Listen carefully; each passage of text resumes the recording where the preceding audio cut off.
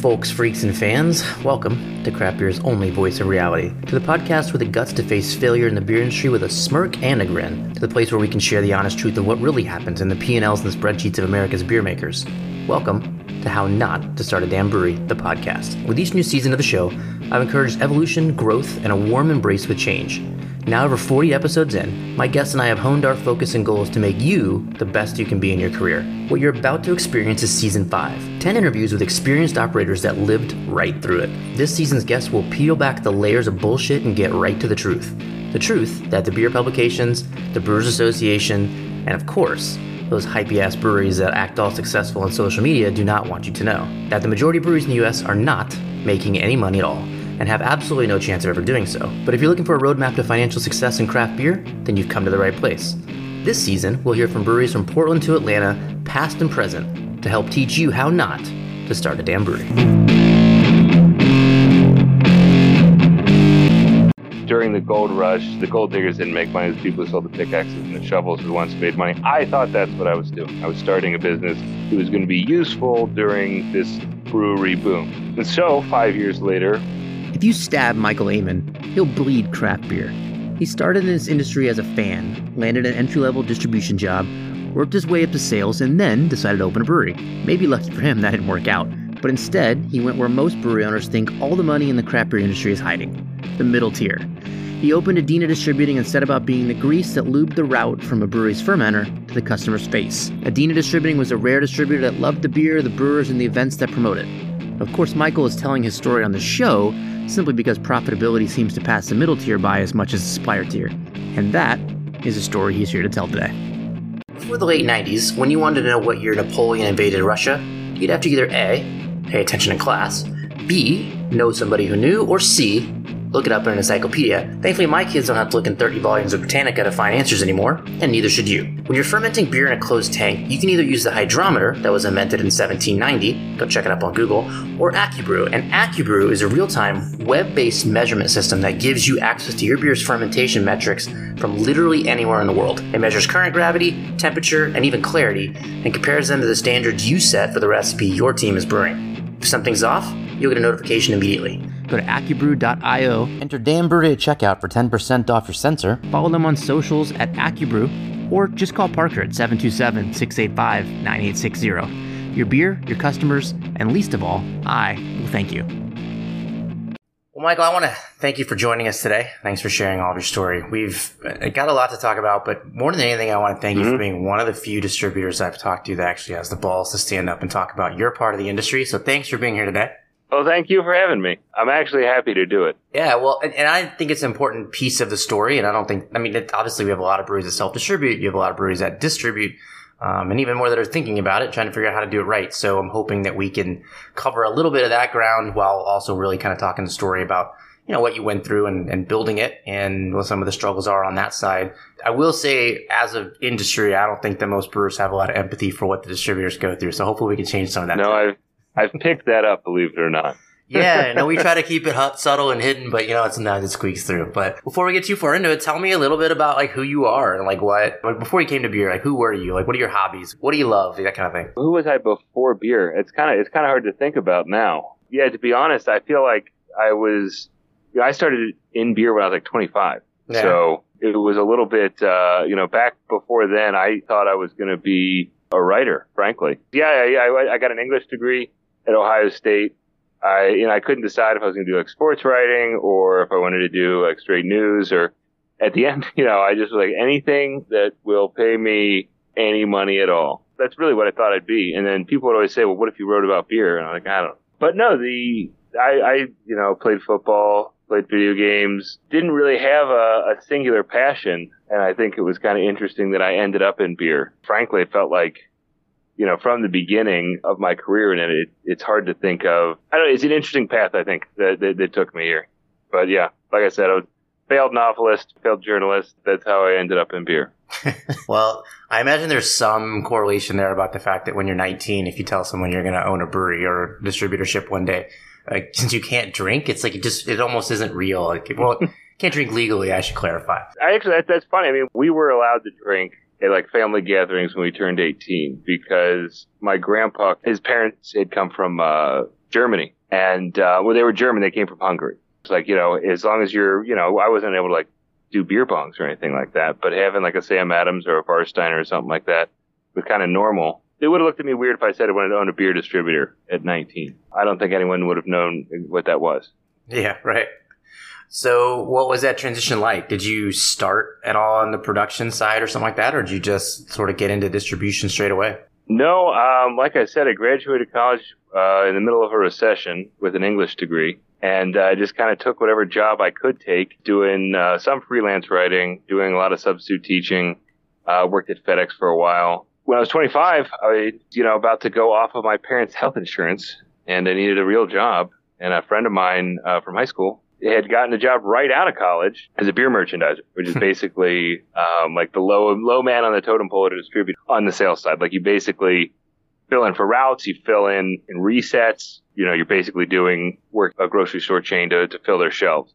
You have no real set schedule. It was kind of nice for a 25-year-old guy to work for a beer company. You get not free beer, but you do get a lot of beer. You get invited to the events, salespeople. Like you think it's cool. Like, oh, wow, I'm getting invited to an event. Like, well, yeah, you're just a body to make the event look better. But hey, free beer. So, yeah, 25 started at a beer distributor. It was not like a Bud House or a Miller House, but also wasn't a craft house. They kind of did a little bit of everything. Imports, budget beer, a lot of FMBs, like flavored, like Smirnoff, that kind of thing, Sam Adams. But they had some craft beer that they had also picked up as well. So it was kind of like a mixed bag. But yeah, the craft beer was really what ended up appealing to me. As often as I could, I tried to get samples and go to the different craft beer events and stuff like that. This is around 2012, so this is when people actually did go to those events. You could do a tap takeover and people would show up. Yeah, and they actually took over all the taps. Yeah. So was there at this moment, you're in the industry, you're a merchandiser, low man on totem pole. Was there a beer you sort of fell in love with that you guys had? Something specific that sort of changed it for you? I'd had craft beer before. I remember Founder's Breakfast Stout was a big one for me that kind of changed the game. Working there, I remember I had 3 philosophers from Omegang, which was just absolutely insane. But even I remember I had Gold Standard from Brooklyn, which was just a Zwickel beer. But it just blew my mind that a beer that looked like any beer you could get out of a can at a gas station could have that much flavor and could have, that many layers and stuff like that. So definitely the whole spectrum. I drank anything that was out of the breaker pile, which was like the scratch and dent. Anytime I saw something interesting in there, I'd make some excuse to get it. Anytime there were samples that weren't only for the salespeople, I would grab those too, and just couldn't get enough of all the different brands that they had. I mean, we had Victory, we had they're old school now, but they were cutting edge back then. With we had Smutty Nose, Great Lakes was a big one for us. They also had a pretty decent amount of imports, like Eyinger was a big one for me, Chimay, Duvel. Those were all that stuff I couldn't get enough of it. Yeah, it's a good place to get started. So how did you make the transition from merchandiser to owner? Like, what was the situation there? There was, not as many steps as you'd like to think. I got a route about a year in, and I was doing mostly budget stuff, Colt 45, PBR, Heineken, a little bit of Sam Adams, a little bit of Great Lakes here in Nevada. But it was nice because it was very simple, just straightforward business. But I couldn't help myself. I tried to get the craft beer route. I had like 3 routes that were like craft beer focused. By the time I got one, I think they'd already eliminated one. So it was kind of like, this was 2014. I think they just kind of got rid of one. And then unfortunately, I didn't last very long as the craft beer rep there. And I got fired because I didn't send enough Guinness. I didn't send enough Guinness to an account that wasn't an Irish bar, didn't have any regular St. Patrick's Day, but for some reason, ownership went to that bar on St. Patrick's Day. It was a pedal account, which means they ordered their own draft. They ordered their own draft off of a truck. And so I wasn't even in charge of sending them the Guinness, but I was associated with it. I got let go, but I got hired by another distributor almost right away. And all the people who I had met on that route ended up being customers either for that distributor or for Adena. It was like I made a lot of good connections, and really it was a really fun time for the brief period of time. But I stayed at the other distributor, which was craft focused. It was a much smaller distributor. It was statewide, but they had like Bell's, Founders, that kind of thing. That was about 2015 was when that all happened. And it was around that time that, like, I kind of thought, like, well, I'll do this for a couple more years and then I'll find a real career. Something changed when I was around, I think it was probably the end of 2016. I just started seeing all these other breweries popping up. I'm like, I could probably do that, right? Like, why not? I've been doing this as a job for what felt like to me a long time. And I figured I could, get a little bit of money together and we would do it right. And we'd start our own brewery. So I had this whole plan. We were going to start a production facility in Southwest Ohio, and we were going to go to Columbus, Dayton, and Cincinnati, and we're going to start little tap rooms there too. And that was going to be our plan. It didn't take me very long to realize that was not a viable business plan for somebody to just start you'd have to raise a lot of money. Yeah, just jump in. Well, we'll have a good weekend in a tasting room. We'll afford the next one. Yeah, basically, I think that it was an ambitious idea, and as the brewery got smaller and smaller in the business plan, I really was doing a lot of research, and I saw that there were a ton of new breweries that were going to be coming into Cincinnati, where I live, into Columbus, and a few into the area that I just did not think were any worse positioned than I would be whenever I started my brewery. And I just kept coming back to how much money it takes to start up a brewery and how many were coming online, how many were already out there. And I knew what the shelves looked like. I was selling to them every day. I knew what the bars looked like. And I was like, I'm not saying there's not enough room for more breweries, but there's not enough room for me to feel confident. And besides, I don't know how to brew. I like to go home at night. I don't like to work on weekends. The only experience I have is in distribution. And I don't know how long it would take for us to get to that point to utilize that skill. And anyway, all these breweries are going to need some kind of distributor for all this. And so and if all these breweries are opening up here, they're probably opening up elsewhere. And some of these are going to try to come to Ohio. And there's big names that hadn't come to Ohio yet that we thought we would have a good shot at. So I said, you know what? I think it was me and the guy who helped me get a job. We were going to start this brewery, and instead I was like, we got to do a distributor. Totally different pivot, but my understanding is that distributorships also require a lot of capital up front, but they're hidden in a different way necessarily. So how did you circumvent that? I mean, obviously you had to get inventory, you had to get a warehouse, you had to get a truck. I had to get all that stuff, that's true. But it was a little bit more scalable. I mean, I don't think you could start, when we started for, I'll just say $100,000 is what we started for. I don't know many breweries that could start for $100,000 today. I know or some even 5 years. Yeah, but I think what you're doing is basically you're bootstrapping. It's nano, and you're there 7 days a week, and you're not making a lot of money anyway.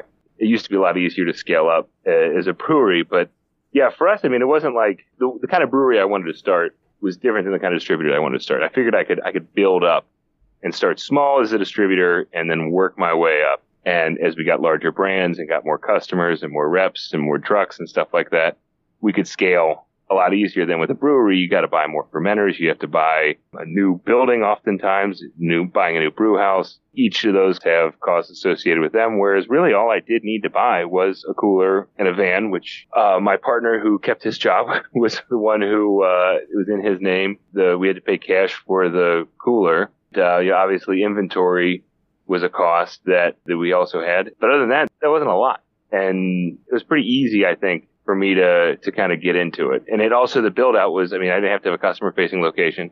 I didn't have to have a manufacturing, side. There's so much less licensing we needed. So it wasn't as if it was simple. And there's a reason why most people don't do it. But it was a lot less startup cost. I mean, I guess I'll just say it was a lot less of a gamble, to be frank. Interesting. So what was your competitive advantage? Like, you had other distributors in the market, a couple of them you'd worked at. What were you going to do differently? Well, I think that the attitude I had at the time was that there were all these breweries that were coming on, and craft beer was always changing. But, we were going to help the breweries that were coming along. We were going to service them. And that would just, the fact that we existed and that we didn't have a book full of 90 or 100 suppliers, and that we weren't going to be tied up with larger suppliers like Miller or Bud or something like that, we would have the mind share for newer breweries. Also, if, different kinds of breweries became more successful, we would be an attractive option because, again, we were new. That was going to be, just by our very existence, was going to be our competitive advantage. The reality was the breweries were actually kind of interested in the fact there was another new distributor. But the customers are the ones who actually write your checks. And I think that it ended up being that those are the people that we really should have been more focused on day one and bringing in the kind of brands that they were excited about. Because the kind of breweries that were excited about a new distributor were not always the kind of breweries that retailers were going to be excited about. Yeah, now we had that experience, and I tried to expand around the country. It's like you get told no by a lot of the houses, and so at some point you're like, this market makes sense, or it's on the way to the other market that I'm going to go to. You kind of take what you can get, and so unfortunately, some markets like, for example, in Indiana, we didn't sell well, but I wasn't able to get called back by any other distributor, so I went with the one that called me back. So yeah, I agree that just because the brewery is looking for a new distributor doesn't mean they're a brewery that has sales, and probably vice versa. It's the other way around. Yep. I mean, that is what we found out. The way we started was I said that people were interested, but a lot of the Ohio breweries were not, because you can self-distribute here. They would say like, hey, like that's cool. Come back when you have 5 trucks. If you're a guy with a van and a cooler, I have a cooler. I have a van. I have a guy. Like it wasn't something that we could really add value to those guys. And like I said, even the people out of town we're still kind of like skeptical about a new distributor, like brand new. Like somebody had to be first. And we actually, our first 5 breweries came from Kentucky, which is a bordering state. Ohio was able to self-distro. Kentucky, you can't self-distro. And you can't self-distro into Ohio from Kentucky. So a lot of the breweries there kind of figured they'd get picked up by some Ohio distributor, and most of them hadn't gotten picked up. So we ended up picking up 3 of the Northern Kentucky breweries and then 2 more that were in Kentucky that wanted to cross the river. And that's how we started out. Well, so I imagine this would change. I'd be interested to see from the beginning to the end how the evolution of what the onboarding process looked like. But at that point, I assume it was kind of take what comes your way. But how did you decide on bringing on a new brewery? Like, what was the idea? They had to have certain products that you were looking for, holes in the market you were trying to fill, label art that you couldn't say no to, a hot chick who was a sales rep. What was it for you, dude? What we used to look for was, I used to say, good people, good beer, and a good business, which included like good marketing and seemed stable. That just was not enough. And we basically started pretty quickly looking for brands that people would be immediately able to recognize. And usually that did not mean a large brewer. It meant a brewery that was kind of niche and kind of, for lack of a better word, like a hype beer. And to the best we could, that's what ended up becoming our bread and butter, and what we kind of became known for was bringing in high-end product from out of state. That was what we started looking for. When it came to looking for suppliers, it was places that when we talked to our customers, they would get excited when they heard the name, or at least when they looked it up and saw what the beer was and that kind of thing. So that very quickly we realized you couldn't just pick any, even if the beer was good, even if it seemed like they had good marketing behind them, even if it seemed like they were great people and we're going to support the brand. At the end of the day, if I go in the next week and all the beer is still on the shelf, there's nothing I can do. So did you say no a lot during your career? Early on, no. But pretty soon, it was basically anytime somebody reached out to me, we would really be skeptical. Yeah, really. If we hadn't heard of them, I mean, I don't even know if they get an email back, to be honest. Not to be rude, but it was essentially, that was something I was told very early on, was it's so important who you say no to. Because I mean, I was talking to all the other small distributors I could, because I had absolutely no idea what I was doing. All I knew how to do was go to a customer and sell the beer.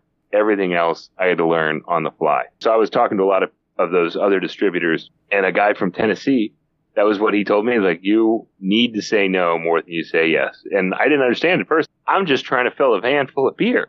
And then pretty soon, nothing's more expensive than beer that you buy that you don't sell. I mean, it's not even close. I mean, when you look at what we spend money on, I mean, it's like 70% beer. It's huge. And if it's more than 70%, then you're really in trouble. So that's where, if it doesn't sell, it really can eat away at your bottom line. That's something that not that I didn't know that, but basically like, oh, at least we have it, we'll eventually sell it. It just, at the end of the day, I don't even say ran out of money space, but basically inventory took up space in my bank account before it took up space in the warehouse, is basically what I'll say. Yeah, you can definitely get in trouble quickly with that. The whole point is obviously that we're doing the podcast to kind of let brewery owners know what's out there, what they need to know. What is that statement? What is the lesson that you want people to hear if you're a brewery considering expansion, I won't even take your email if you haven't heard of you. What is the message that you're trying to tell people there? Well, I think that you need to work on your brand. I mean, you need to work, and quality is a huge part of that. Style choice, frankly, is a huge part of it as well. And you want, basically, what I'm describing sounds very difficult, but it's very difficult to sell beer that people haven't heard of. Yet it's very difficult to translate what makes your tap room successful to a city that is more than an easy drive away. It's very challenging, right? So if you want to expand, I mean, you have to work on your brand. And again, it's tough. I don't envy anyone trying to do this, but if the beer is not there and the brand is not there, I think the reason why people would rather just send emails out than to do this is because it's hard to guarantee that you're going to get any return. And a lot of times people don't. But I think that building the brand and making sure that the quality is absolutely top notch, that's the only way that people are going to respond to your beer. And it's not an easy path, especially today. That's the only way. The only way to do distribution is to have beer that people want. I've always said it's kind of that like weird conundrum that you can't really go into a market that you don't have some sort of brand cachet and some hype in, but you can't really get hype if you're not in the market. So how the fuck do you create that out of nowhere? No, unfortunately, it's social media. It's word of mouth. It just takes time. And that's something that a lot of breweries do not have. Yeah, time and money, or we definitely don't have enough of. All right. Well, I should have mentioned that as I was going back through my notes for this one, that I decided to pull my notes that I used for the very first season, which is really kind of fun and entertaining for me. So that was my focus on quality over branding section of my book. Mm-hmm. We're going to take a quick break, and I want to talk about starting small and build, which is the second mistake that I made when I opened my brewery. And you started small, so I'm curious to see how that worked for you. So let's take a break. We'll be right back. Fantastic.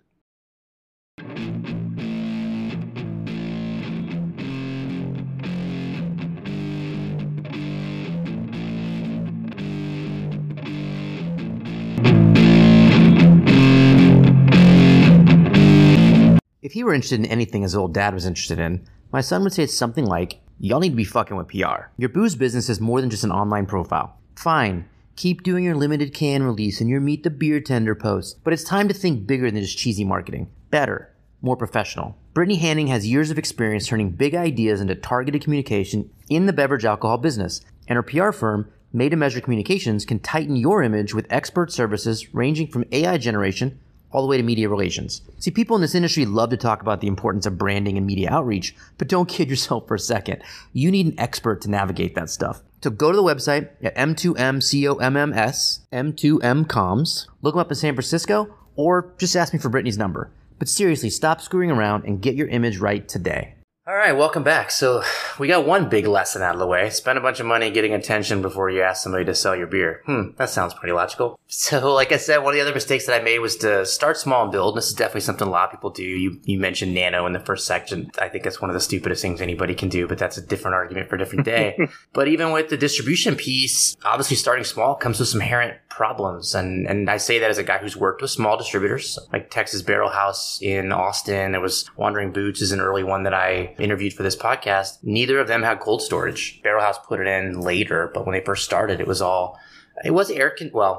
Boots wasn't even air conditioned. It was ambient temperature in Texas, like 110 at some point. Barrel House did have air conditioning, but it was, just barely above that kind of wine storage temperature that it should have been. I would have to assume that no matter how big you built your cold storage, that you outgrew that fairly quickly. No, maybe I guess I'll say this. Maybe we should have started without a cooler, but I didn't want to seem like I was completely an absolute bare bones startup. One thing we invested in was cold storage. I just looked at the price tag. We spent like $20,000, which is, a fifth of our startup money on a refrigerator. And then we had to spend more money to get it set up. So we would have cold storage. And that cooler was 60 by 20 feet. And it kept pretty much, besides one time, we were pretty much able to put almost everything that we were able to put everything that should be in there.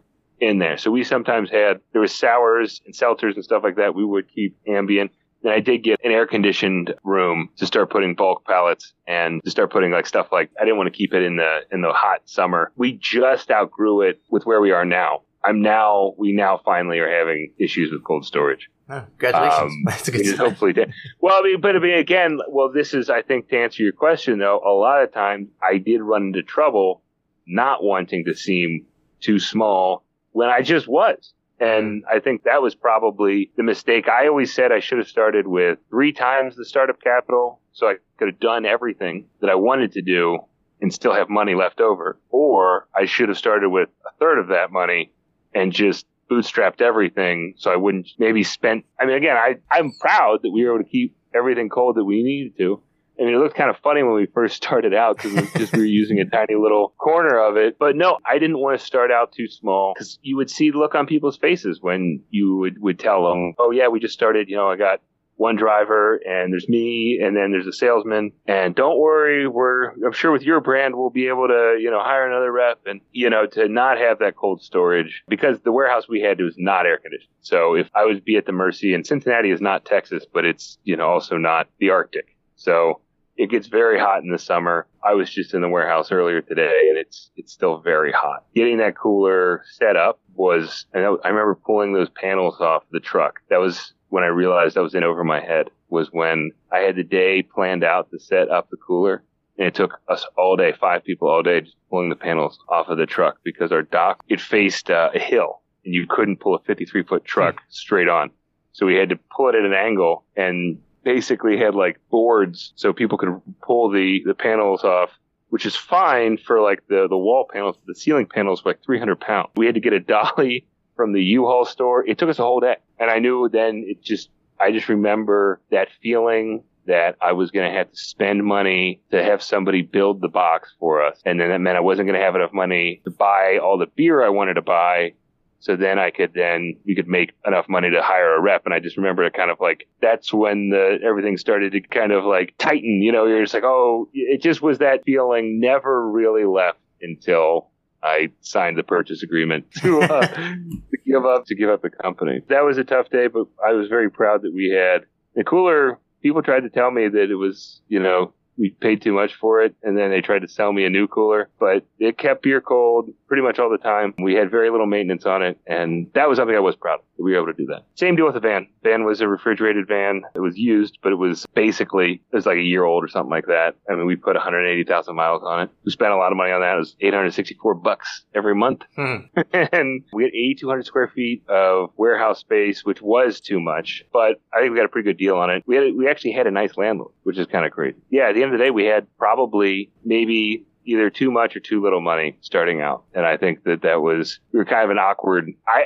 guess it was because of how I did things. I never wanted to seem like we were too small to do anything, even sometimes when we were. Well, you need to get the confidence of the supplier. Otherwise, you're going to have some that won't sign with you. And that's definitely for sure. And vice versa. There's definitely breweries are going to do the same shit. They're going to tell you like, we can produce X capacity, knowing full well that they don't really have the logistics in place with the supply chain to be able to do that.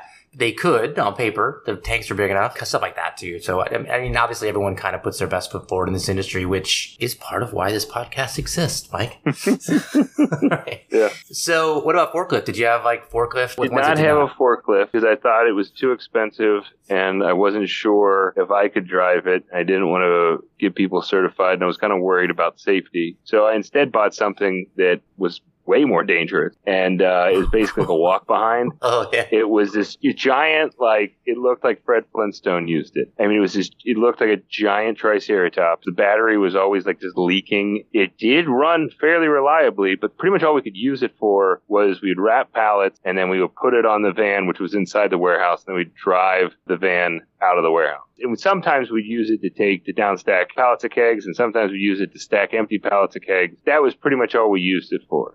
It was too unreliable to take anywhere near the cooler, because I could just see those forks going through the wall of the cooler.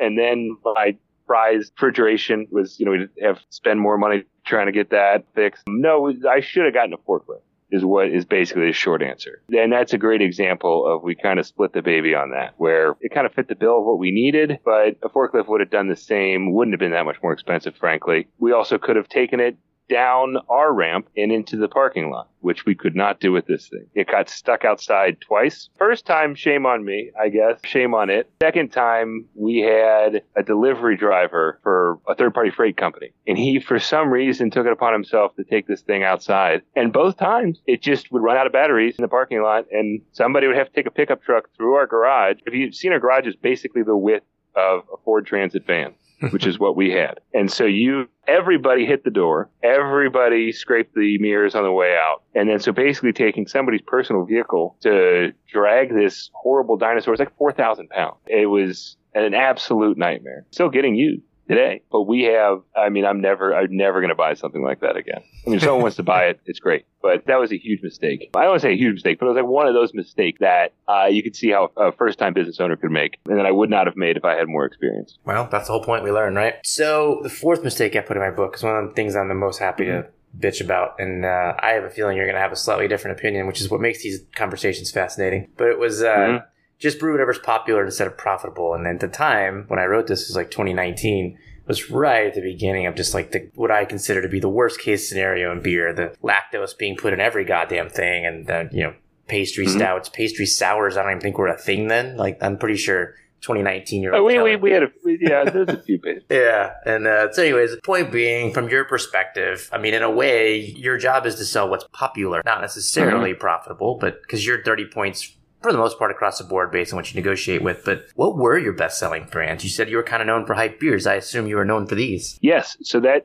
is part of what we did sell. And because you're right, I mean, we did just make a negotiated margin on it. So the higher the dollar amount of the case was, the more dollars we got per case. And that was very helpful when you're trying to fill a Ford Transit van. That kind of came to me by accident. I think they reached out to me in the summer, this brewery out of New England, and they had, they made New England IPAs. And I remember seeing the FOB, and which is like the price of the beer that we pay. And it was higher than the price that we would ask retailers for any of our beers. Mm-hmm. And I just like, are you serious? Like, what's going to happen here? And they're like, trust me, people are going to buy it. And this wasn't even that big a name of, nobody had heard of this brewery before, but the beer was hazy. It came from New England. They had decent Untappd ratings, and it just kind of took off. And that was when I realized that I was making the most money on this product. It took up the least amount of space in my cooler because it was in and out. And I did have to pick it up. I couldn't pick it up myself. I always had to get third-party freight, which was a pain in the butt. But at the end of the day, I was making more money on this than all of our other breweries combined. And so that was kind of when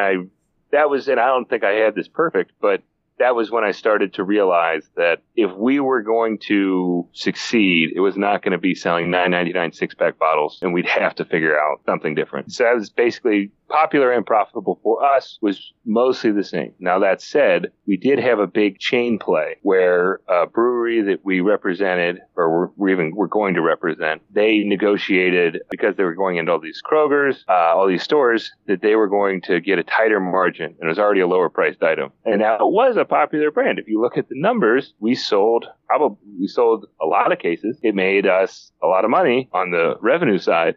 But then if you look at even just gross profit, say nothing of how much it cost to deliver it, it was horrible. And our percentages on that were not great. Because of the lower margin that you had negotiated or whatever? Or they had negotiated? It was because it was a lower margin. And that didn't even how much work it took to deliver all that stuff and to keep that going. So if I just looking at gross profit, not even net profit, just gross profit, you would see brands that we would sell far fewer cases that were making us a much better percentage. In total, those were the ones that were the most helpful to us. Well, one question. So I was the brewery that was one of the most annoying for the distribution side of the industry. And I'm not, unique in that way, but we were definitely not very flagship oriented. So I had 3 beers that I kind of made year round. One sold really well, but we did a lot of mixed culture farmhouse stuff that was annual based on the release of the fruit or batch 12 of different hop that was dry hopped into the barrel aged sour. How did you deal with that? Did you have a lot of one-offs and just like singular, you can get 8 cases of this from different suppliers around the country? And how do you handle that from multiple suppliers? Or how did you handle it? We liked that. People would annoy us by trying to get us. Like, hey, this is our flagship IPA. Like, well, we didn't tell people that, so don't send it again. Like it's a rotator for us. The people who had been doing it for a while kind of understood that. They're like, this is a flagship in our local market. It's a flagship in Topeka, Kansas. It doesn't have to be a flagship in Cincinnati, Ohio. Because we would just go into these places and it's just what's new. And you could see, the sales numbers, man, you would see, if I got 40 cases of something and I sold 20 of them, I was fucked. In the first week, I was fucked because it would take forever to sell those last 20 because it wasn't new. And the people who paid attention to what was new knew, even if we hadn't told them it came in that last week. They saw it on Instagram, and I only want what's new, and we would get a few in, and it would trickle. Some accounts would rebuy and stuff like that, and we'd find a way to get rid of those other 20 cases. But I wanted us, if we paid, let's just say we paid $3,000 for a certain item, I would want us to make that back that week, because otherwise we might not make it back at all. Yeah, it's totally different than other distributors. And that was part of our competitive advantage. We had new stuff for those customers every single week. If we didn't have anything new for them, that was a terrible sales week. You could just see, you can look at, week to week, it was feast or famine. Like, oh, this is the week we got some good drops. Here's the week where I said, let's just try and sell through what we got last week. Here's the week where we got some more good drops, and, just up and down. Well, that's a logistical nightmare to try to even just plan to have something shipped every single week or enough ththings shipped. So in my opinion, it was hard to plan. Go ahead. Yeah, well, there was me. I had a guy who we ended up turning into a brand manager to do just that. He was our best sales rep, but he wanted to do everything. He was a very talented guy. We still work together. What we would do is basically, when I was doing it, what really was up and down, because I would have time to plan it out, and then I would get busy doing other things, and then it would taper off, and then I would order more, and then you could see where I'd over ordered, you can see where I under ordered, and it was a huge pain in the butt. And I think if I would have spent more time on a cycle, I think it could have been a lot more beneficial to us. Obviously, trying to find flagships, trying to find products that would resell. We had a few of those. Local beers usually would sell a little bit better, even if it wasn't new. We had a couple of seltzer brand from Untitled Art, which always sold very well, especially in the summer, though.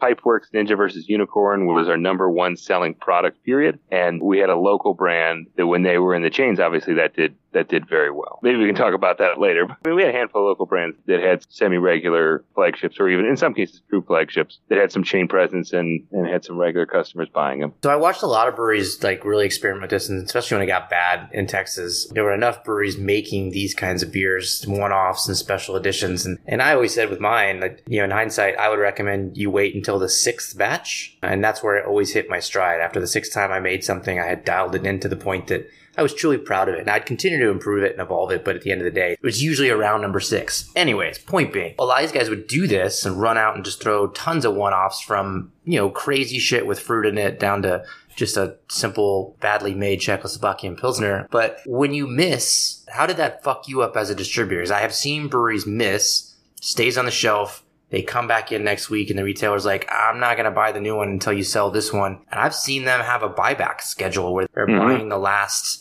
10 or 20% of that batch, which, as you know, is your profit, for the most part. So I guess the short answer, did you have any big misses and run into those? And then how did you overcome it if you did? Yeah, we had a bunch. It happened all the time. I would say before 2020, I never closed anything out because I was worried. I would just eat it. I would just let it sit in the warehouse forever and then just throw it away. I never wanted to see our brands on the closeout shelf. And then around March 2020, I had a much different attitude towards inventory. Then also I realized it made a ton more sense.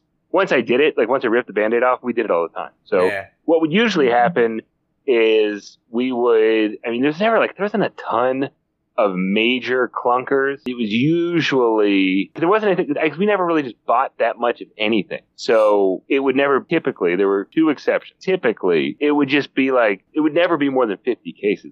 And if it wasn't that expensive. So usually we had a couple accounts that would buy stuff at a discount and we just send it there. And that was where that stuff went. And I never sent it to our best accounts. I just sent it to the places where I knew they knew how to sell it. And also I knew that they weren't pulling through so much product that if that brand died in there because of all that product that it had, quote unquote gone bad was in there, then it wasn't the end of the world. We did have every once in a while, exploding cans, we had that. But the brewery would pay for it. So we would pick them up instantly, fast as possible. If we caught it before we had paid for the product, usually it was like, all right, this is coming off. They're not in any position to, I mean, they understand. And then a lot of these places, even if we had already paid for it, we were doing enough business with them that they would usually let us get a credit. And if they didn't, it was the last time we ever picked up. That did not typically happen, though. Usually people were pretty cool about that. And I will say, though, if we had to pick up exploding cans too much, we just didn't bother with it. Too much, any amount is frankly too much. I get it. It's just not fun. There were recalls and stuff like that, and it's usually very small scale. And I said there were two exceptions. The first exception was actually one of our launch brands. And I will name names here because this is all very well documented if you go find. So this is St. Arnulf. You need to look this up. Everyone needs to look this up. St. Arnulf, which no longer exists, was a brewery that was started by what would turn out to be a scam artist. He was the podcast Dr. Death had come out around this time, but he basically was a Dr. Death of breweries. He somehow had not only was he bad at brewing, he seemed to be toxically bad. Somehow would just was cursed. And I guess he went from brewery to brewery and got head brewing job and just had this, it was a disaster. We didn't know any of this stuff at the time. This was recommended to me by another distributor, one of the small distributors, new distributors that I've been talking to. He had gotten it. It was from Kentucky, but it was actually closer to Missouri than Ohio. He was selling it in Missouri, so I was going to sell it in Ohio. The Kentucky distributor that represented him had all the cool brands. They had all the brands that they were who we wanted to be like. So we were like, all right, cool, let's give this a shot. But then around the time, it was all weird. So first of all, he didn't have what I ordered. He had beer that I specifically said I didn't want. This is the last day this would have worked on me, but he said, can you just buy it anyway? And I said, yes. Last time I did that, it was a Imperial Milkshake IPA. And when I tell you the kind of brewery he was, which was basically it was kind of a farmhouse kind of thing. Oh, a mix. He said it was medieval inspired. You used open tank fermentation. None of it was climate controlled. And he made an Imperial Milkshake IPA. With and he put it in a sugar. bottle. Yeah, that sounds smart. Well, he was notorious for exploding bottles. I will say this, none of our bottles ever exploded. Those things sat in our warehouse for years, and we never had a single one explode. So we just didn't know where to throw them all away. So he was a launch brand, though. So you see all of our hey, Adena's just starting. That product is in all the pictures because he had already had this terrible reputation, and we didn't know it. He didn't want to be in any pictures. He was this total weirdo. I wish I could remember his name. You can find the story if you look up St. Arnulf. But basically, what happened was that this all came out about 5 or 6 months after we had opened up. It was January. So we opened up September 1st, 2018. This is January 2019. This story comes out that there's this guy's this weirdo. And he had already stopped returning my calls. Kind of already burned enough. He just already seemed weird. But we were kind of saying, hey, you got any more beer? Whatever. I hadn't heard from him at all. So I kind of knew something was up. And they kind of quietly closed. Nobody really ever heard why. And I wasn't that worried because the beer wasn't selling. Frankly, I'd heard enough bad stuff about him by then that I hadn't heard any of this huge story of his scam days. He just said a combine had destroyed the order of beer that I had placed. It was some obvious lie. So I remember thinking well, this guy's obviously why is he making up a story like this? He had offered net terms and then he had asked for an advance on the order. And I was like, fuck no. What the, so I was basically already done with him by the time we got our first delivery. Unfortunately, people kind of associated us with this brand and it wasn't really selling. And then all of a sudden this story comes out. We're 5 months in. I'm freaking out because I'm we're just going to be known. This is how we're going to be known. We're going to be known as the distributor that brought this weird scam artist to Ohio. And so I picked up every single bottle. I told I think I had one. I don't know if we had 1 or 2 reps at this time, but I know we said we're picking everything up. Don't let anyone keep anything. Not that anyone was fighting us on that.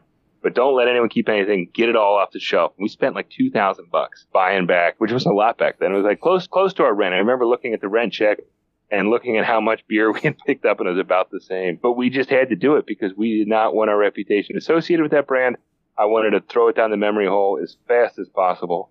Maybe that was one of those mistakes where I was trying to be a little too big, but at the end of the day, our reputation was still being made at that time. Your reputation is always on the line. But so we picked it all up.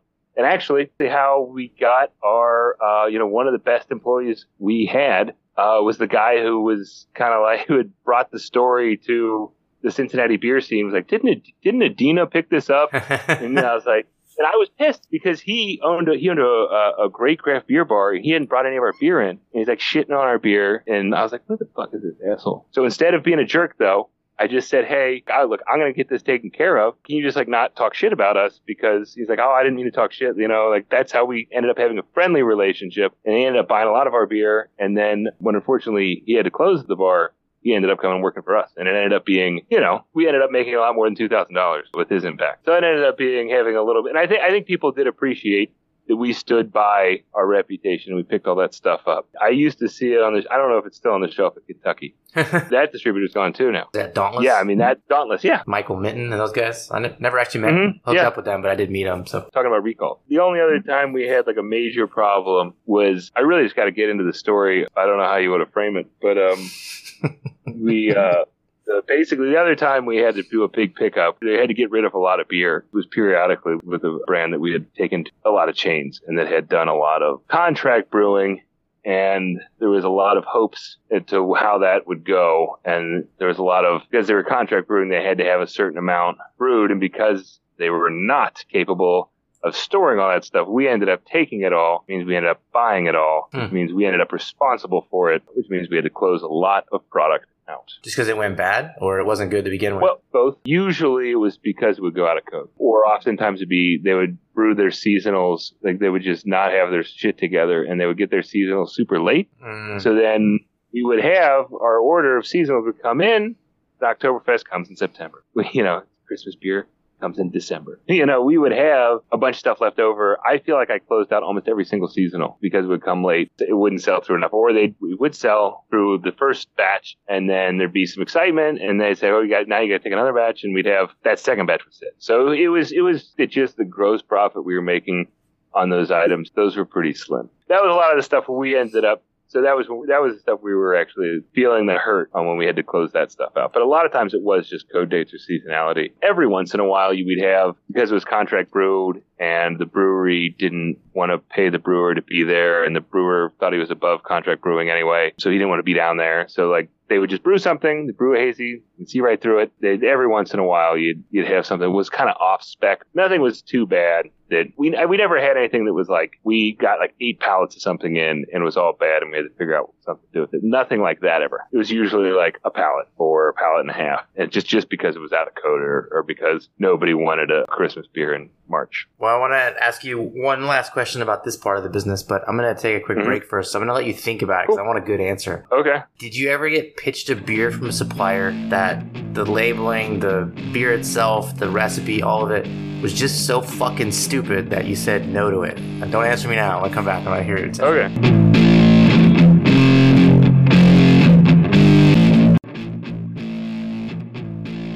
So do you ride motorcycles? Because if you do, you want the sickest gear on the planet. And SimpsonMotorcycleHelmets.com is the site for you. Break free from the pack with your kick-ass style and design that is as subtle as a sucker punch. When you're out on the open road, don't let anyone confuse you with your grandpa. Project an attitude that's all your own. With their signature style and performance, Simpson sets the standard of looking cool while providing superior comfort and protection. Authenticity counts, and there are many helmet brands out there, but there is only one Simpson. You got a killer bike, don't you? Why settle for a boring helmet? Pick your poison at SimpsonMotorcycleHelmets.com. Badass riders don't settle for anything less. See for yourself on Instagram at Simpson_motorcycle_helmets. Thanks for riding with us. We'll see you out there. I remember like, you can't tell anyone about it. And I was like, I remember looking at my partner and be like, it's just a seltzer, right? Like, that's what they're talking about. And it was. And it was just like, that was it. Like, we have an idea. We're a brewery and we're going to make picture this a seltzer. Yeah. It was just like, this was 2018. So it wasn't like every single brewery had already pulled that string, but again, it was just blatantly obvious. I mean, breweries come up with dumb ideas all the time.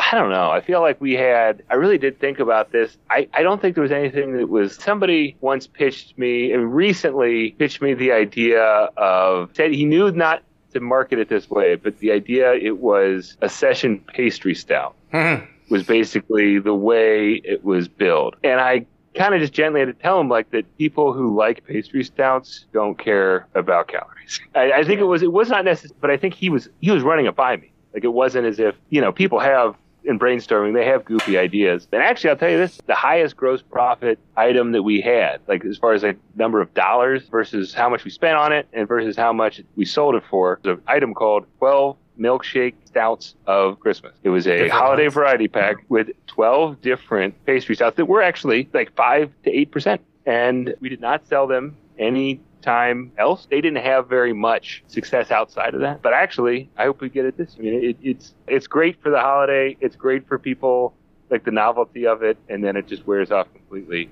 And like the actual product is not particularly popular anytime outside of the holiday. Like if you had like an individual, like they have like a toffee cookie one that does not sell outside of it because they're all low ABV. I did mixed 4-packs, and that was a humongous pain in the ass. Just logistically for that brewery to be able to pull that off that's a lot. Like that's not a small undertaking to be able to have 12 different fucking recipes. Even though it's an infusion, that's still a lot. I think it's because we sold that product and we didn't really sell very much of the rest of their portfolio. I think that we weren't the only distributor who did that. I think there were distributors who only picked up that product because it sells, but then nothing else. People who they want the high ABV. It's a goofy thing, but that's what they want. But yeah, I think that's probably the dumbest thing. Like you said, like the dumbest thing that we said. I mean, it's not something we said no to. We said yes, and it worked. I think that generally I like when breweries ask. So the general message I'm hearing is that you don't say no. Yeah. Well, no, we say no if it's not going to sell. But I mean, I'm trying to think of I really typically people will have we had a 90s cereal themed slushy sour. We don't sell a lot of it. And that's the thing is a lot of the stuff's we sell 10 cases. It's not like a mainstay, but people do like it. And the people who do like it will pay a good amount for it. And for them, it knocks their socks off. But, we're talking about 10, 25 cases tops. In a statewide release. Usually if people would want it, who am I to deny it? I'm trying to think if there was something that on principle I was like, no, we're not going to do that. I think that the breweries have maybe just a tad bit more restraint than they get credit for, but I don't know. I can't think of anything off the top of my head. Well, so let's pivot to cans specifically. So in the book, I made a long argument about why mobile canning for breweries is stupid. Again, that was 2019. I think that the last 4 years have just borne that out to be more and more true. But I think at the same time, less and less people have listened to what I had to say about it. And the pandemic helped because obviously people got some cash. So a lot of people invested in their own canning lines, which does make a big difference. But one of the questions I wanted to ask you from your perspective is you were there kind of during the death of the bottle. How did that work for you? Were you just anti-bottles, just limit bottles? What was your prospect on that? I think that a lot of times my own opinions, and maybe this was something I learned early on, was that sometimes you have to shove your own opinions on something down a little bit. I don't really care bottles versus cans, me personally. I got a Great Lakes variety pack bottles. That's the only way it comes, the one I like, the classic one. I get bottles of Chimay and St. Bernardus, and any kind of Belgian quad is going to come in a bottle. Rot House only comes in a bottle. It's one of my favorite beers. I like bottles. They're fine. But the customer doesn't. I think there's value to cans, and I think that people just have decided that cans are where they're at. For me, as someone who's buying the product, not packaging it, cans basically are the only thing. I think if I was going to look at my warehouse right now, I don't think we have any product in bottles that I'm trying to think if we have anything in bottles. Right? There's stuff that I did not sell to the purchasing company, and a lot of that was bottles. We closed out some bottles, but I don't know if we have any bottles right now. Our first brewery was a bottle only brewery, wooden cask. They were the only packaged brewery I had besides those fuckers from St. Arnold. They were in bottles too. But yeah, basically they switched to cans around 2020, and they were doing their barrel-aged stuff in bottles for a while, and then they moved everything to cans. I think basically because they couldn't find parts for the bottle line to one extent. They were tired of fixing it. We signed with a brewery that had 2 core items in bottles. I asked them to switch to cans, and I remember actually the conversation I had with them. They had a canning line too. I remember saying all right, how much more is it going to be if you guys start putting this in cans? They're like, actually, we'll save a little bit of money for whatever reason. And then I was like, okay, let's just switch now. And well, we want to make sure we run through our stock of bottle labels. I said, well, how many batches do you need to do in cans to pay for just dumping those bottle labels? How much money do you have tied in bottle labels? It was 1 batch of cans paid for all the bottle labels. So it would have cost them more money to use the labels than not. So yeah, again, they were not using mobile canning. I know people have done it. We had a local brewery around 2020 just give up on distribution because they had new owners. They looked at the numbers on mobile canning and were like, this sucks, and just stopped completely. Just like gave up completely on distribution. I know there is one place locally that had been doing mobile canning for a long time, but they did a ton of volume. I think they must have had a good deal. I'm not sure how they made that work. They were one of the biggest customers, I guess, of that place. But yeah, I mean, as far as mobile canning goes, it doesn't sound great for most breweries, and it doesn't sound like there's a whole lot of options if you don't have money for a canning line. That said, it does seem like the customer's mind is made up, and it's very hard to sell bottles. I think Flying Dog, they don't have a brewery anymore. Yeah, there's like Ellicottville, I know, is in our market that has bottles. You know, I mean, places like Great Lakes and Two Hearted Bell's, Oberon, they still have 12-pack bottles. You know, I've definitely seen where people 10 years ago were like, oh, let's try cans out. And now it's everything. I hate cans over bottles for the most part, but at the end of the day, it doesn't make any difference. The consumers have spoken, and around here anyways, in Texas, they just have ripped out bottle space. Like, you can't. I actually went to a grocery store last week, the biggest one of the biggest beer selling HEBs in Texas, and they had a little like rack up, like a wooden rack built by Shiner, and it had some Shiner bombers in it. And the impact of like just the realization that there was a new bomber set being put there, I realized I hadn't seen that shit in 2 years. Like, it was just like, yeah. And only Shiner can do it. Everybody else they had told to fuck off. But yeah, you just don't see the large format anymore. I don't think we got a little bit of large format sours in 2019, and those are still out there. Some of them. We got like one drop of stuff we were super excited to get, and you know, some of that stuff sold for the company, and some of it's still on the shelf. I saw it weeks ago. Yeah, no, there's still some of my beer out on the shelf too that I made 3 years ago. Well, so mistake 7 in the book, I talk about like one of the biggest mistakes I made was trusting distributors to sell your beer, and that probably is misconstrued by some people. What I mean by that is not that they can't or don't, but that they can't or don't alone. And so at least in all the distributorships that I worked with, the idea that you would just put it on a pallet and send it 3 states over and it would magically sell just isn't realistic. So you obviously dealt with a lot of smaller brands. I have one distributor who finally went away. They've been dying for years in the Dallas area that they finally got bought out. They wouldn't bring on people that didn't have a rep for a little while. There was kind of that, like, if you weren't going to spend 3 days in the market each week, they weren't willing to do it. How did you deal with supplier understanding that they had to be involved in their success, and then obviously many of them not wanting to do that? Essentially, I mean, we never had, I don't say never, but rarely did we have somebody who had a rep in the area. I remember being horrified when we had a local brewery that was going into 70 Kroger stores and they were not going to hire a rep. 70? 70 Kroger stores. Sorry, I mean, that is a story unto itself. I mean, we basically... They had a rep. They had that's you. A story. Yeah, they did have... It was what we basically usually did. I mean, we were looking for suppliers who did not need to send a rep there, and who really, it wasn't like they would trust us to sell their beer, but, at the end of the day, we're buying it. We need to get it sold through. But that said, a lot of times, when it would start to lose steam, our orders would taper off and eventually stop. And that's kind of, I think, whether people meant to do it or not, that was kind of the strategy, it seemed, for breweries to go, well, now we're on to another state. I mean, again, I never really saw a brand that really, people tried sometimes, but eventually there's only so much pushing you can do from so many states away. We had brands that did grow, that we did do well with. Our first brewery, we actually grew every single year. We closed our 5th year with them. They were up every single year. But that said, most of the time, especially from out of state stuff, they come in, they get a big pop, and it would just kind of taper off. I think we're working now to keep brands, to build them, but Pipeworks is a great example.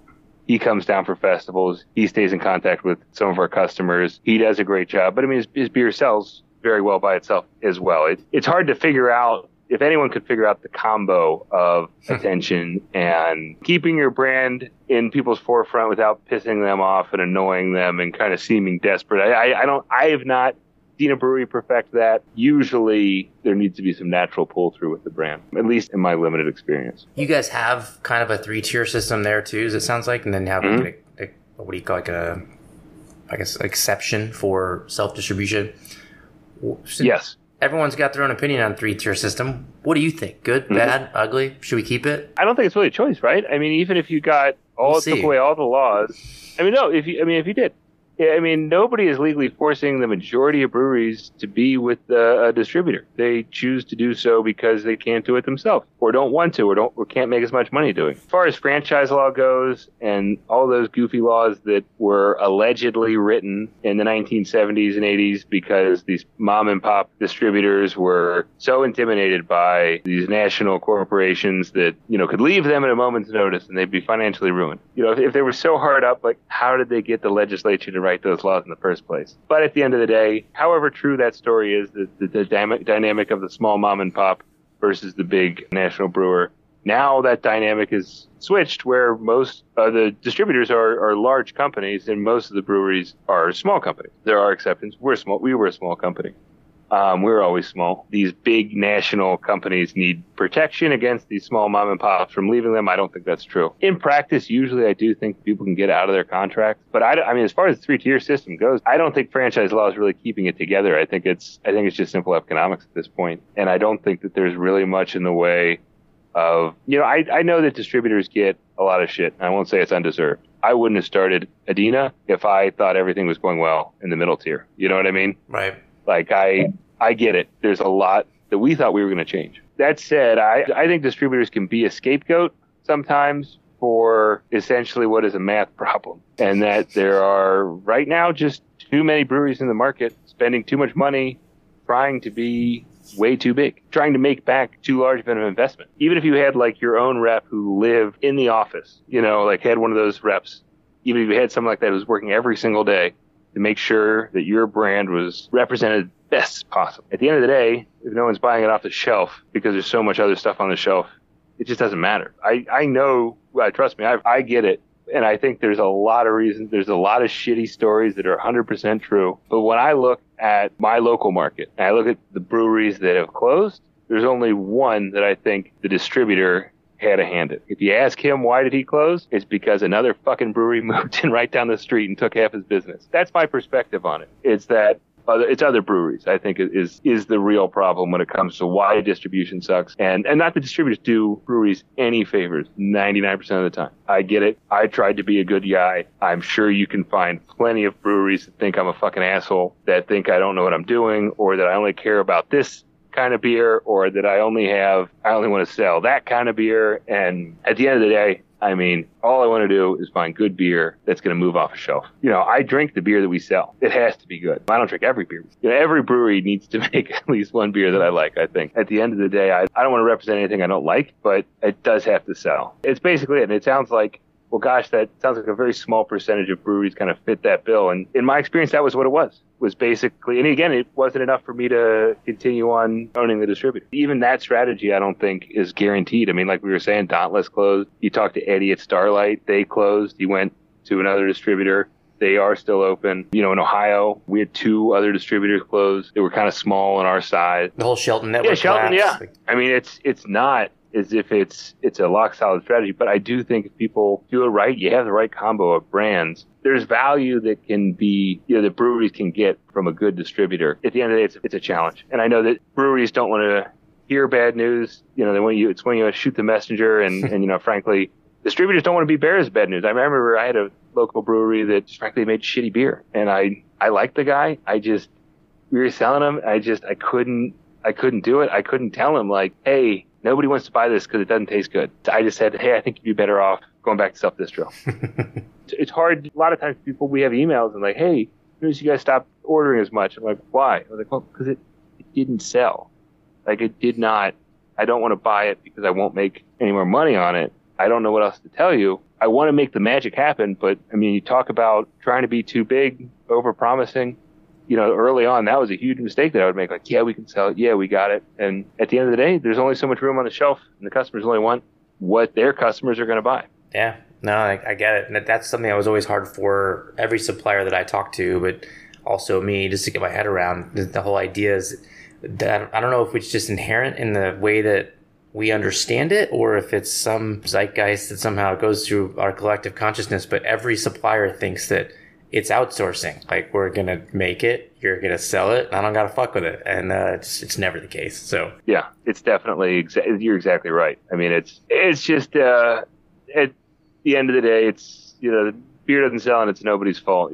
Success has many fathers, but failure is an orphan. Think about that often. All right. Well, I'm going to take a quick break. Before I do, we got to talk shit about one thing. Since I stopped doing the outline that I used for the book and the beginning of the podcast season, I haven't really been talking shit about Untapped in a while, and you brought it up, so technically it's your fault. Do you actually still or used to look at Untapped, Rate Beer, or Beer Advocate to decide whether a brand was viable to bring on? Untapped, yes.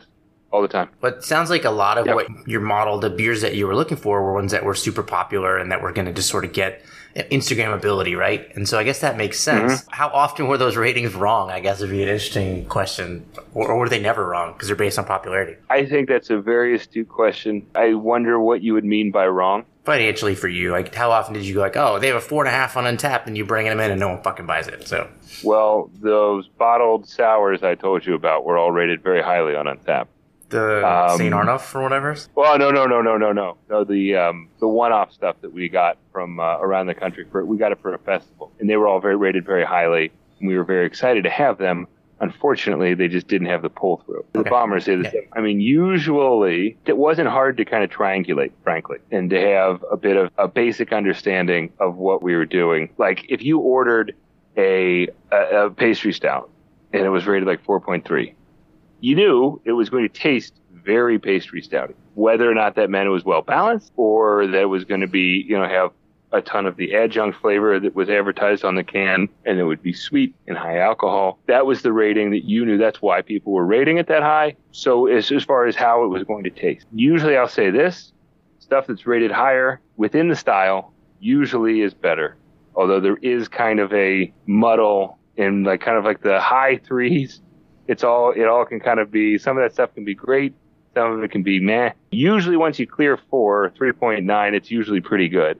And usually when you go below 3.6, it's usually pretty bad. As far as our purchasing decisions, I will confess that it is a big part of it. Although usually if it's a brewery that we've heard of and we're excited about it and they make the styles that we want, I'm not super concerned with the Untapped ratings, although usually they correlate pretty closely. But our customers would look for it. Drove me insane. 2018, I was trying to bring all these great brands that I liked a lot. There's 2 accounts in particular I can think about right now that would open up the phone and just look at it. Sitting there. And just that would be the decision. But I'll tell you this, Kelly. I mean, it happened, last Thursday. I was up in accounts covering for a sales rep. I mean, it happens all the time. I don't even notice anything. People just open up Untapped and be like, oh, yeah, that looks good. Like, the only information on there is the Untapped rating, and everything else I just told you. I mean, I told you the ABV, I told you the name, told you the style, gave you the whole description. I mean, heck, a lot of times the Untapped description is just the copy the brewery gave us that we put in the email. So there's not a whole lot of other information except for that score. And they're only doing it because that's what their customers are doing. And their customers are doing it, and here's why I will defend Untapped, because there is a fuckload of beer out there. There's a ton of breweries out there, and some of them are good and some of them are bad. And at the end of the day, it's not perfect at all. But the customers, they have jobs. They have lives. They have a lot going on. And if they can get a distillation of other people's opinions to help them know if a beer is good or not, I get why other people wouldn't like it. I get why breweries hate it. But I can see why the customers use it. And I know that it's not what Untapped was designed to be. It wasn't supposed to be this. No, online beer reviews used to be reviews. And now it's just a couple words, sometimes some dumb words, 0.5 to 5 bottle cap. At the end of the day, I don't know what a perfect website would look like as far as beer reviews go, but I have to imagine that would piss people off too. If you didn't have the best beer, you'd be pissed. You'd be pissed that it was on there, So it's just, I don't defend Untapped. I will not defend it. I know it pisses people off. But if you're asking me, do Untapped ratings matter? Yes, a lot in business. And like I said, usually it correlates to a lot of success anyway, but it's a good piece of information to have. And it's something we would not pick up a brewery that had like a 3.4 Untapped rating. There's no way. It would not matter. Would not matter. Even if I liked it, if I liked it, I'd drink it. I'll buy it. Doesn't stop me from trying it. But the way the beer market is in 2023, and that was a hard lesson. That was a hard lesson to learn too. I'd heard of Untapped before. I'd never thought of it that way as being an arbiter of of what beer should sell and what beer shouldn't. It was crazy. It was crazy to learn that. Part of why I do this podcast is to like get a diverse set of opinions and perspectives so that you can kind of blend those together and look at it. And so that is fascinating in a way that obviously you guys are looking at it from the consumer's perspective, and the idea of like, well, yeah, you should educate the consumer or the retailer. It's kind of stupid. You really shouldn't. You should give them what they want. You try to educate him. But I mean, you can't educate the consumer. He's already posted it at his house there. Like, at some point, you don't have a lot of control over what Untapped has on it. But my question would be, I don't have a lot of experience with Untapped in the last 3 years. Have you seen those normalize around some of the best beers? Because for sure, when I was, really starting to take a look at it and getting super frustrated, is like 16, 17, up to 19, there was mostly the worst beers would win. It was the weirdest thing. Like, if you had great beer, you just didn't get rated highly. And so this is a guess, but is it more fair in your opinion now than maybe it used to be? I think that, I don't, like I said, I drink Belgian quads still to this day. I don't know what any of them are rated on Untapped. I don't know what Two Hearted's Untapped rating is. I don't know what Rothhouse's Untapped rating is. I don't know. I went on vacation. I had High Life and Banquet. I don't know what they're rated on Untapped. I think that when it comes to high quality beer, I think there are, if you're talking about if one hazy is 4.2 and one hazy is like 3.8, is there a tremendous difference? And again, like, if someone doesn't know Untapped, you're like, well, no, there's not a tremendous difference between 4.2 and 3.8. What are you talking about? It's just 0.4 of a point. Who cares? I think that there's a correlation, I think, between quality. I don't think the customers are so stupid that I don't think that a 4.2 rated hazy IPA is going to be a bad beer. I like those. I like hazy IPAs. I enjoy them. That's tasty. I don't care what most other kind of wacky styles are rated.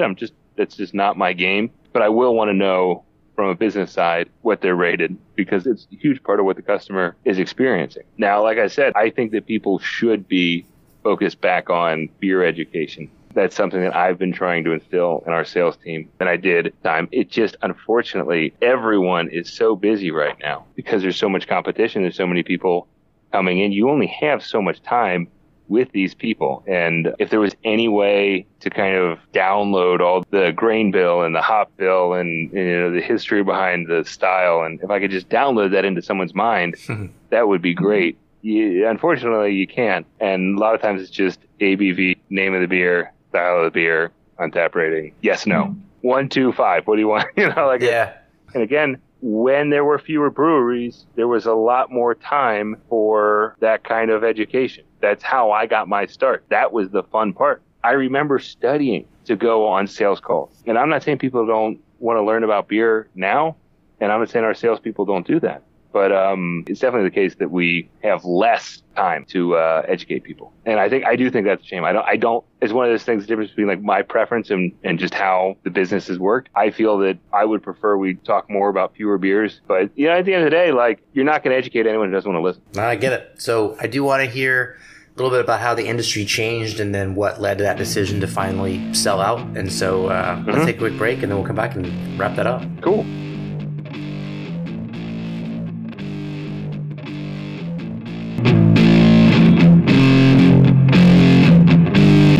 Are you still paying shipping for your brewery's ingredients?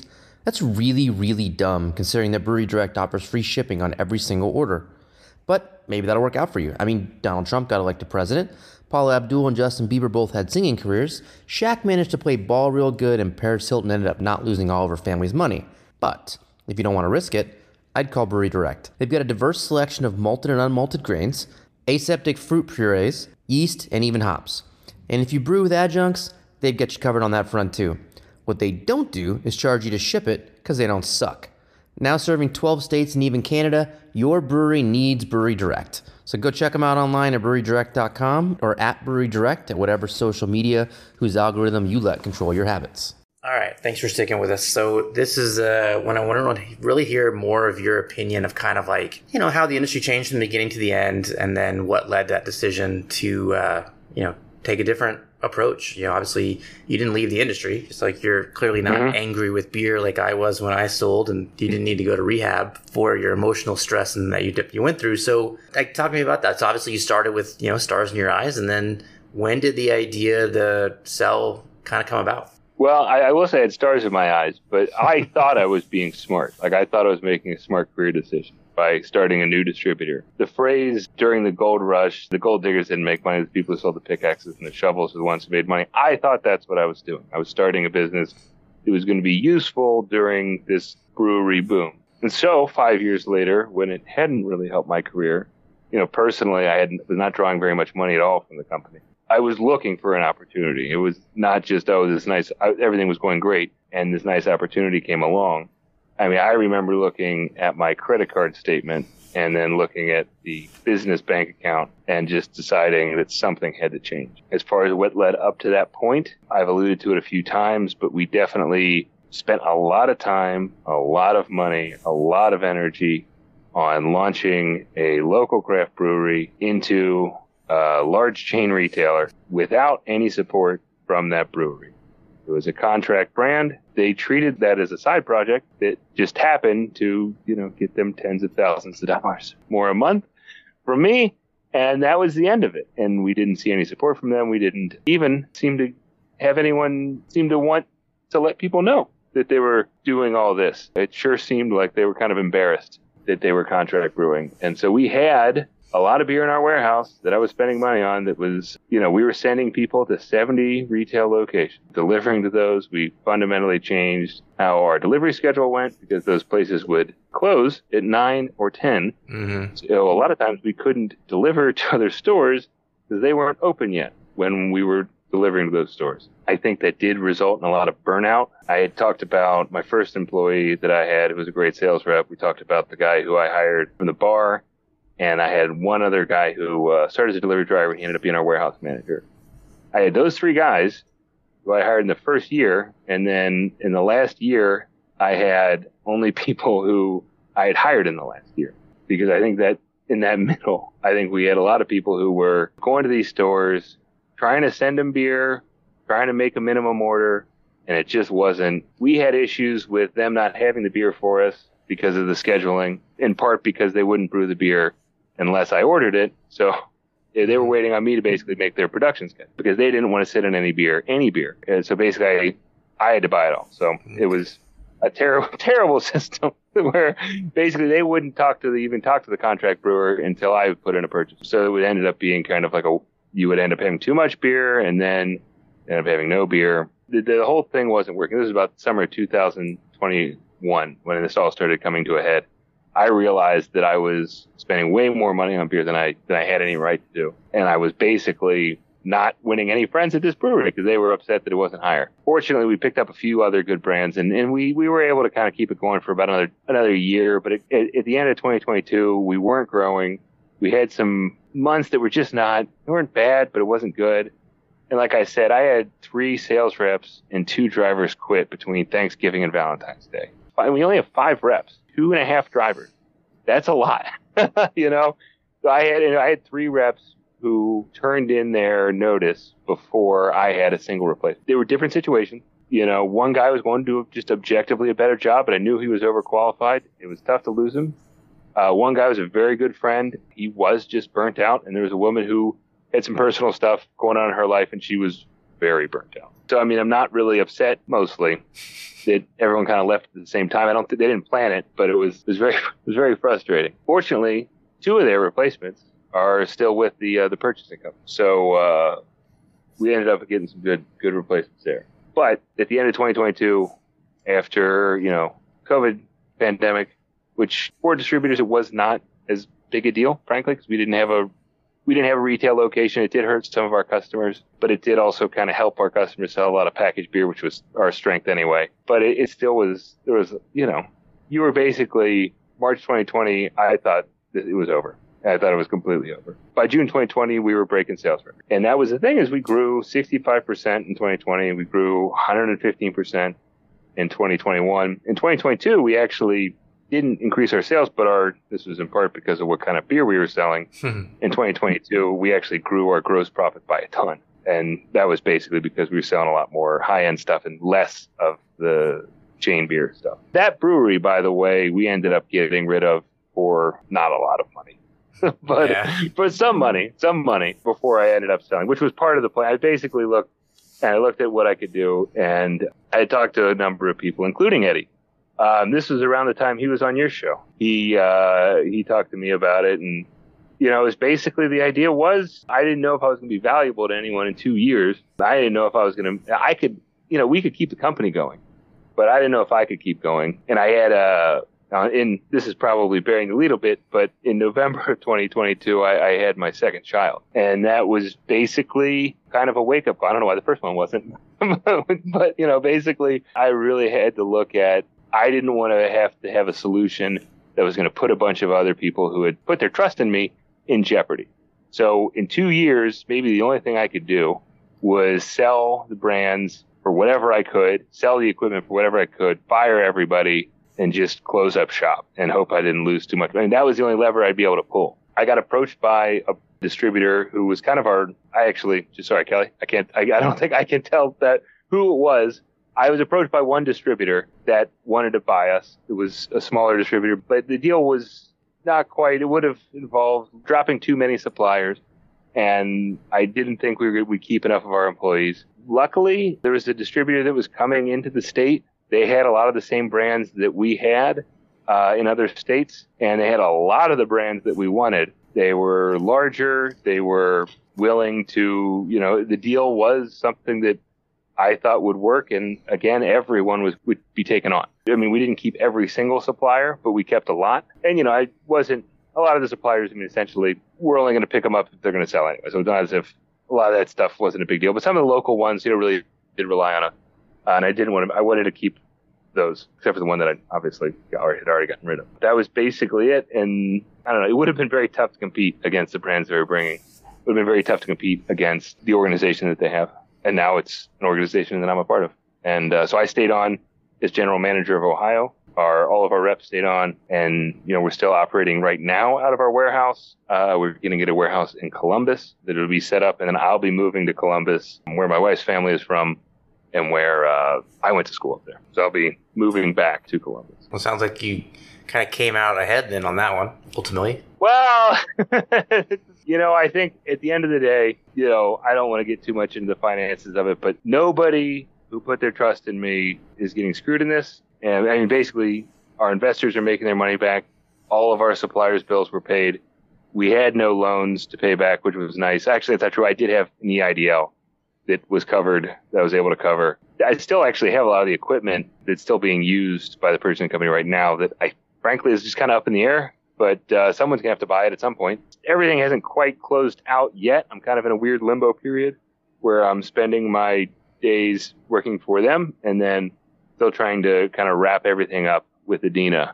Eventually, once everything's closed out, Adena will just be, go away, or maybe I'll keep the website for posterity's sake. But as far as license has been switched over, we now operate under their name. Everything's switched over to them. The idea of enjoying what you're doing, being passionate about it, working your ass off, but scraping by, and not being able to hit that next level where it kind of got like profitably easy. I absolutely have experienced that, and the amount of relief that I got the day that I sold is hard to quantify.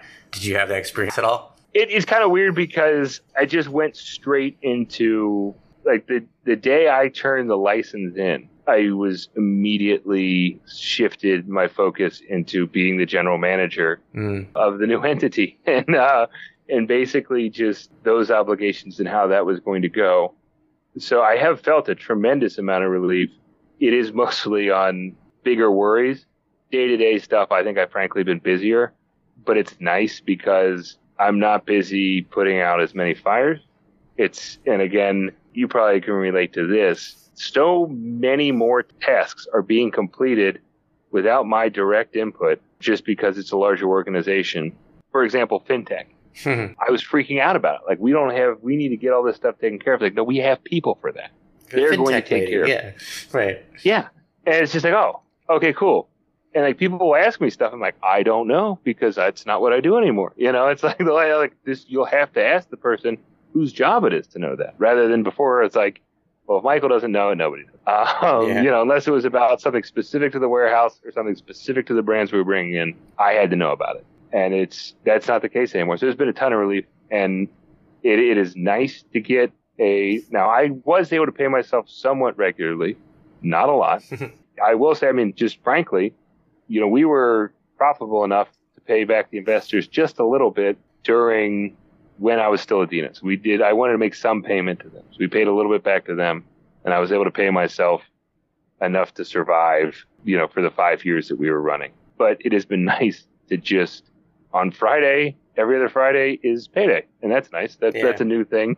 That was not the case at all with Adena at all. Once everything closed out, because I haven't really been able to make any distributions to the owners or anything like that. We're still trying to wait till everything's closed up. But after that happens, I think I'll probably maybe make like $8 more than if I would have just stayed a sales rep over the 5 years. But nobody ever would have made me general manager of a company of an entire state if I would have just stayed a street level sales rep for that entire time. And it was a great opportunity. I would have been miserable the whole time. I remember I was just a street level sales rep before I started this. I remember just being impatient, just couldn't wait to get to do this. And it was sometimes exhausting. I was always worried about what was going to happen, but the actual work was the best work I'd ever done. Mm-hmm. And I think that is definitely, I don't want to encourage anyone to try and do this, but at the end of the day, I really did like running a business. And I'm just saying, like, what do you do? I own a craft beer distributor. Like, you can't replace that. Like you can't. It's just like, oh, well, I'm a brain surgeon. Like, oh, okay. That sucks. Sorry. Sounds like you went to school for a while. No, again, that was a huge part of the appeal. But I'm very happy to be, I think that, I was 31 when I quit my job to start this. I'm 36 now. I'll probably be 37 when this airs. The chance to do this again does exist. The desire to do so is not there yet, but you never know, Kelly. I might be on this show again when I start another brewery. You start your whole other show, like what to do after. It is funny. It's just one of those things. You just can't. Do you ever think about starting another brewery? Mm-mm. I have actually rabbit holed the concept of what it would be like to maybe do like a singular. So it would be like a singular contract brewed brand, and then 2 offshoots, 1 non-alcoholic and 1 seltzer, like all the same brand. And I'd kind of rabbit holed in my opinion, like how you could market that and make that work in a different way. And I just was not even remotely interested in doing it. But that's close. Well, let me know if it comes to Ohio. Okay. Yeah, I will. No, I've thought about the idea of doing and I'm not going to do it, but I've thought about the idea of doing something similar. And you're like, well, you still got to have the meetings. At the end of the day, you still got to make the sales call. Someone's got to sell it. Someone's got to deliver it. That money's not going to come from nowhere. I am not going to do that again, but I definitely am interested in kind of what do you have a favorite memory? Like, was there any specific thing that happened that you're like, oh, that was like the best day? What was your best day as an owner of a distributor house? Best day. I did always love the events. I remember there was a couple brands when we had the launch events. You could really tell people were excited that this beer had come in. I can't think of a specific one. There were just times where you could tell the company was leveling up and the beer we were selling was good. And that was always the best. Like you just find, Ninja vs. Unicorn is one of my favorite beers. It's also one of our best sellers. It's that kind of synergy between, hey, my career is improving and also this beer is amazing. That stuff I remember distinctly. I remember when we had single cut and it was what everyone wanted, and Weird and Gilly couldn't taste better. And after a hot day of pulling that stuff up, I rented a U-Haul. This is not my favorite thing, but it's a good memory. I rented a U-Haul to pick it up off of a dock, like for a third-party freight. Basically, people had ordered it, and this is something stupid I used to do. I would just put the orders in before the beer had even gotten in. And then the freight company would delay it, and I would then just go pick it up from the terminal. For whatever reason, I took a U-Haul because I didn't think it could fit all in our van. All the normal truck rental places were closed. So there's a U-Haul place next door. Warehouse, I got in a U-Haul. They're not designed to take beer. No. It's terrible. But at least they loaded it up right. So like it still was rocking, but at least they had the pallet. So anyway, those things are not dock high. So I had to manually downstack 3 pallets worth of beer up onto our dock. And I thought this would take me like a couple hours. I had to drive up from Cincinnati to Columbus to get the beer and bring it back. It's like 1:30 or something like that by the time I got done with this. And I was wearing like a button-up shirt and jeans because I'd been making sales calls, and I hadn't had time to go home and change. And I just remember, though, I was so happy that I had gotten the beer ready for delivery like in a couple hours. It was going to be delivered in a couple hours. Just so happy that the customers were going to get the beer. And I just cracked one of those beers open, and it just tasted so fucking good. And even though it was like probably like 50 degrees, and it was just, I just remember that, the feeling of accomplishment. Maybe I'm a little crazy that's the memory I'm thinking of. But working hard, drinking some good beer, somehow it all kind of works out. Those are the best memories I have, and the people who helped make that possible. Here's to having more of those, and this time without the stress of trying to figure out how to pay the rent and the light bill. And at least you aren't the one renting the U-Haul next time, right? We will never, ever pick up beer in a U-Haul again. That's not going to happen. Yeah. Is there anything that you want to make sure that everybody remembers about Adena? Like, what do you want everyone's like thought process when they think of you in that first distributorship you had? I definitely, we really did try to get the best beer out there to people that the customers could not only enjoy, but they could sell, and they could help their businesses as well as make their customers happy. I think that was, I know people probably can say, well, this one time Adena, did this. And I don't think we had a lot of negative stories, but, I think most of the time people had a very positive attitude about us because we really did, like we were talking about with the St. Arnulf thing, we did stand by these brands. I, maybe to a fault, took an L on a large number of product that wasn't the best.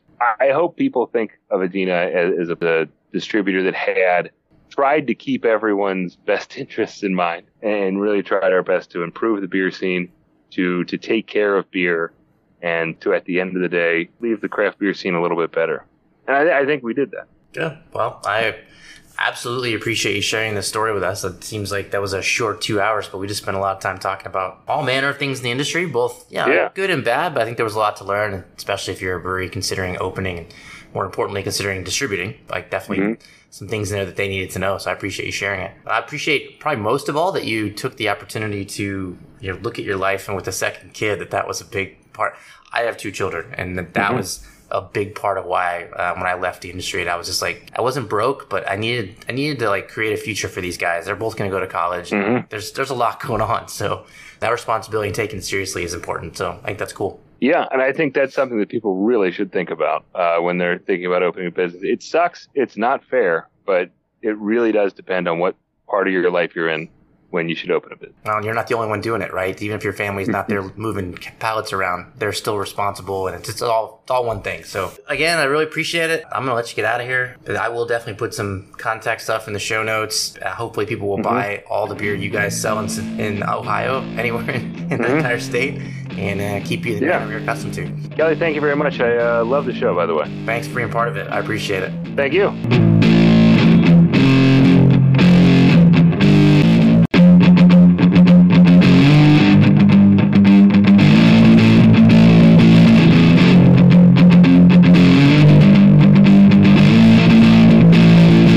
Well, thanks a fuckload for sticking around, guys. What my guests and I do here wouldn't be possible without your curiosity, and balancing the toxic positivity in the craft beer industry with a hefty dose of reality could not be more important. If you're thinking about starting a brewery, I honestly wish you the best of luck.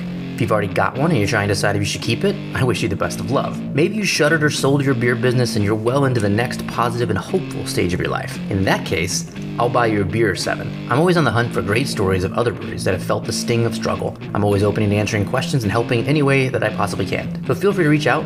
Email is easiest at freeplaykelly. Oh, and if you're inclined to support the show, there are a few ways you can go about that. None better than sharing your favorite episode with your favorite friend, followed very closely by buying a copy of my 2020 book, How Not to Start a Damn Brewery. And last but never least, you can support the businesses that have supported the show. I truly hope this show has made you think, made you feel, and made you better at your career. And of course, I hope it's taught you a little something about how not to start a damn brewery.